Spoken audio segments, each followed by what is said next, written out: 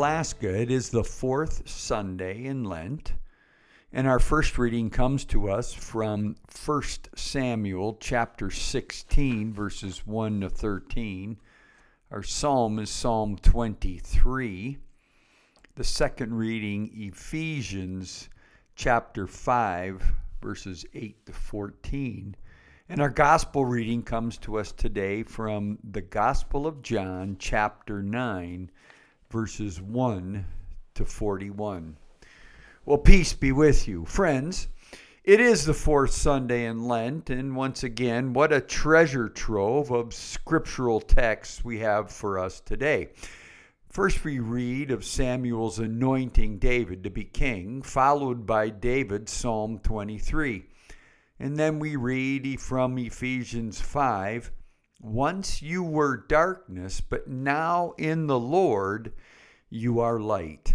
Live as children of light." Well, what a great springboard for us then as we explore not only the theological mastery, but literary mastery of John's Gospel and the story of the man born blind.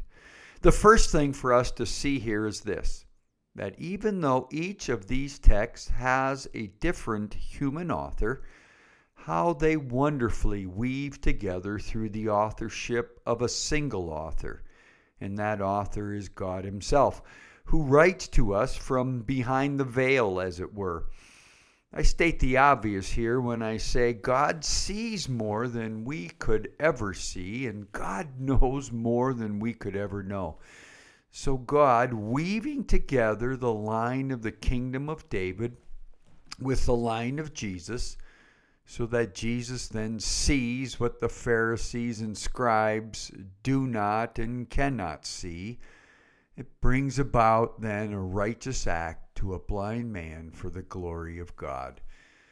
And how often in our own lives, as well as in the lives of our loved ones around us, God is able to see things that we cannot or refuse to see, and God knows things that we cannot or refuse to acknowledge. And yet even though in our stubborn and stiff-necked ways, God still brings about a righteous act for the glory of God.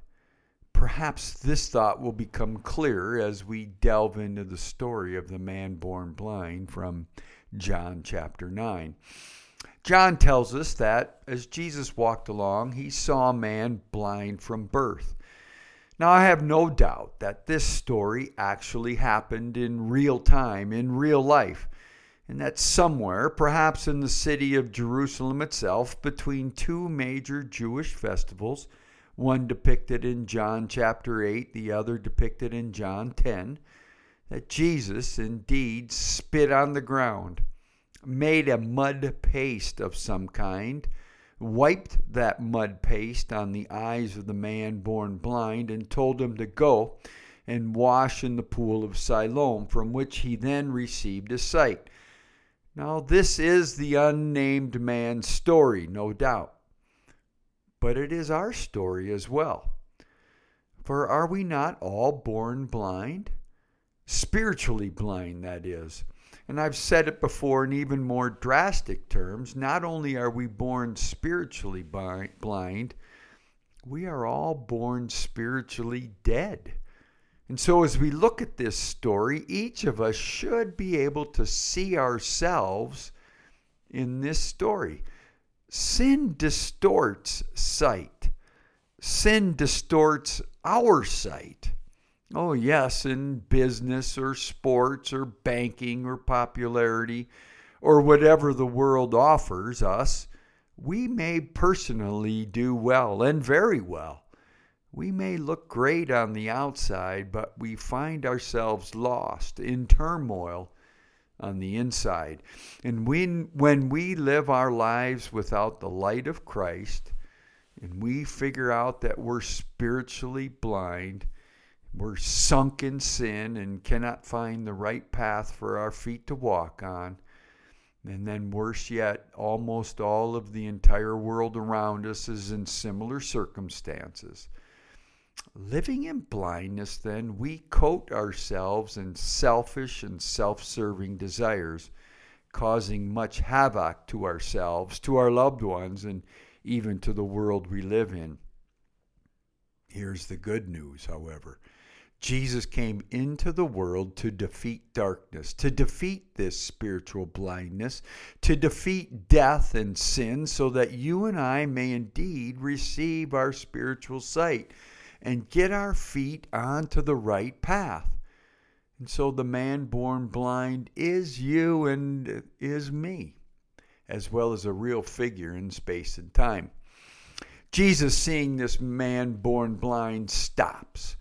Jesus then spits on the ground, makes a mud paste with the spittle, and then proceeds to rub the mud on the eyes of the blind man. Augustine points out in his commentary how in this mixing of spittle and earth, divinity intersects with humanity. Heaven intersects with earth. God made flesh in Jesus, uses earth, creation, to make a salve, a balm for healing. Think also of the other earthly bits of creation Jesus uses to express how heaven and earth come together. Wheat for bread, grapes for wine, olives for oil, water for baptism. Do you see? Then John tells us that Jesus commands the man to go wash yourself in the pool of Siloam. And then John adds a small detail about Siloam, which means sent. I mentioned before that John uses a very limited dictionary to write his gospel. In fact, John uses only 1,500 words to tell us his version of the good news. Sent is one of the words John uses several times in his gospel. 54 times to be exact. In using the word sent, John writes that some people are sent from the Pharisees to interview John the Baptist about his ministry. John also tells us that the Baptist has been sent ahead of the one to come. Others are sent from the scribes to interview Jesus about his ministry. And then John tells us that God sent his only Son to save the world, John 3:16. Jesus tells us he has been sent by his Father. Jesus then says to his disciples that as I was sent into the world by my Father, Jesus then sent his disciples into the world. Now today, Jesus sends us into the world as well. Thus the man born blind is sent to wash in the pool of Siloam. Again, from Augustine's commentary, Augustine says the man is sent to immerse himself in the pool of baptism, washing away the old, allowing the new to come. Immersing himself in Jesus, the one who was sent, so that Jesus may now immerse himself into the blind man, soon to receive his sight. Soon the man will be sent to begin his spiritual journey from darkness into the light, from death into life. And the journey begins through the waters of baptism. So earth, spittle, and mud to water and a pool to wash in to receive sight. And with this healing, you would believe that all rejoiced and gave thanks to God. Yet not so fast. The response is mixed, is it not? The man returns to his neighbors and to his spot where he had been a beggar. None of the neighbors knows really what to think. Is that the little boy born blind? Is that the beggar? They ask. No, couldn't be, could it? No, it's just somebody who looks like him, some say. Others were saying, it's gotta be him. What happened? Why isn't the man recognized? Well, can you imagine not only were his eyes open, but his countenance, how it must have changed. The man's entire outlook on life was now different, alive even. Maybe you even had a similar experience when you changed, when you became one of Jesus's followers, when you changed your entire outlook on life. I know when I came home from summer camp in 1976, after I decided to follow Jesus, that my old friends no longer recognized me. They didn't really know what to do with me. I had changed, and in my eyes, for the better. In their eyes, not so much. They wanted the old Jim. I wanted the new Jim. They wanted someone like them. I needed to be someone new, and I chose a new path to walk on. Now the man kept saying to the neighbors and the old friends, "I am the man." And now in our English Bibles, it's a rather plain admonition, kind of like, "Hey, it's me, I'm the guy." However, after looking at the Greek text, I saw something rather striking. The expression in the Greek is "eko eimi," or in other words, the man simply said, "I am." To some of you, when you hear the words "eko eimi," the hair may stand up on the back of your neck. To others, not so much. Here's what makes this so striking. Remember in the Old Testament when Moses was near the bush that was on fire, yet the bush didn't burn up? And in that story, God was sending, there's that word again, God was sending Moses back to Egypt with a mission. Moses wanted to know what name to give to the Egyptians when they asked, "Who is this God of yours?" The answer? Tell the Egyptians, "I am." That's it. No need to say any more. Simply, "I am." In the New Testament, "eko eimi," or "I am," is used several times by none other than Jesus. Jesus says, "eko eimi, I am the bread of life. Eko eimi, the good shepherd. Eko eimi, the gate. Eko eimi, the way, the truth, and the life. Eko eimi, the true vine. Eko eimi, the light of the world. Eko eimi, resurrection and the life." To the woman at the well, Jesus says, "Eko eimi." In the Garden of Gethsemane, to the soldiers who came to arrest him, Jesus said, "Eko eimi." And when he said, "Eko eimi," they all fell down. And from the cross, Jesus said, "Eko eimi, thirsty." Now, for the man who was born blind but now has sight, John tells us when asked, "Are you the blind man?" The man says, "Eko eimi." Not that John was saying the man was now God, but that Jesus was now living within him.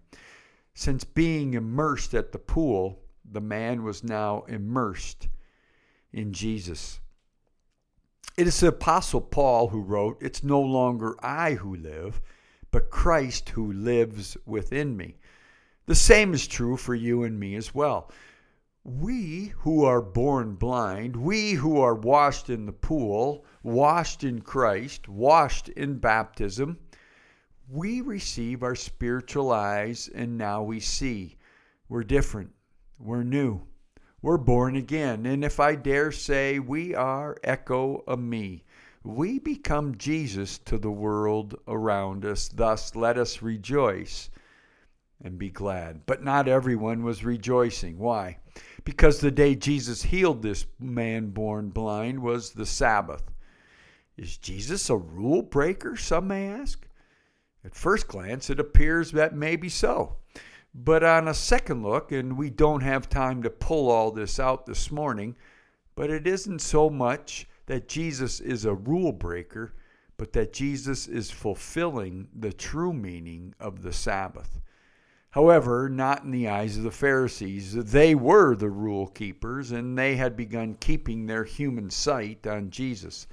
In doing so, they begin to harass the man born blind, who now has sight.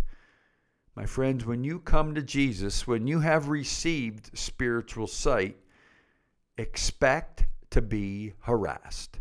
Expect those who can't see spiritually to fling mud on you and tell you you're really not all that clean.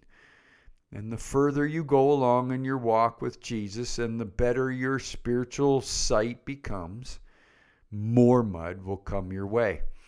The truth is, The world is invested in blindness, and that blindness comes in lots of different forms.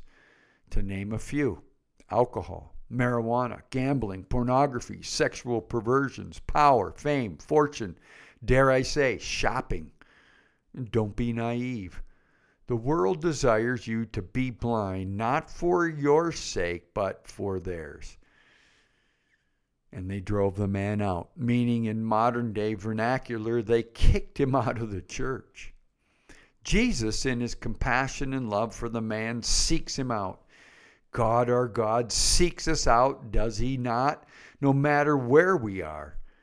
Jesus and the man have a conversation, and after realizing that this was indeed Jesus, the man who healed him, the man born blind, having now received his sight, gives the rest of his being to Jesus and falls down and worships him.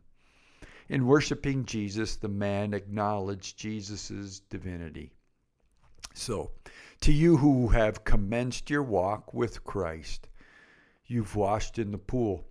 Your eyes are now open. You've found vision and life in Jesus. You can say, "Echo a me."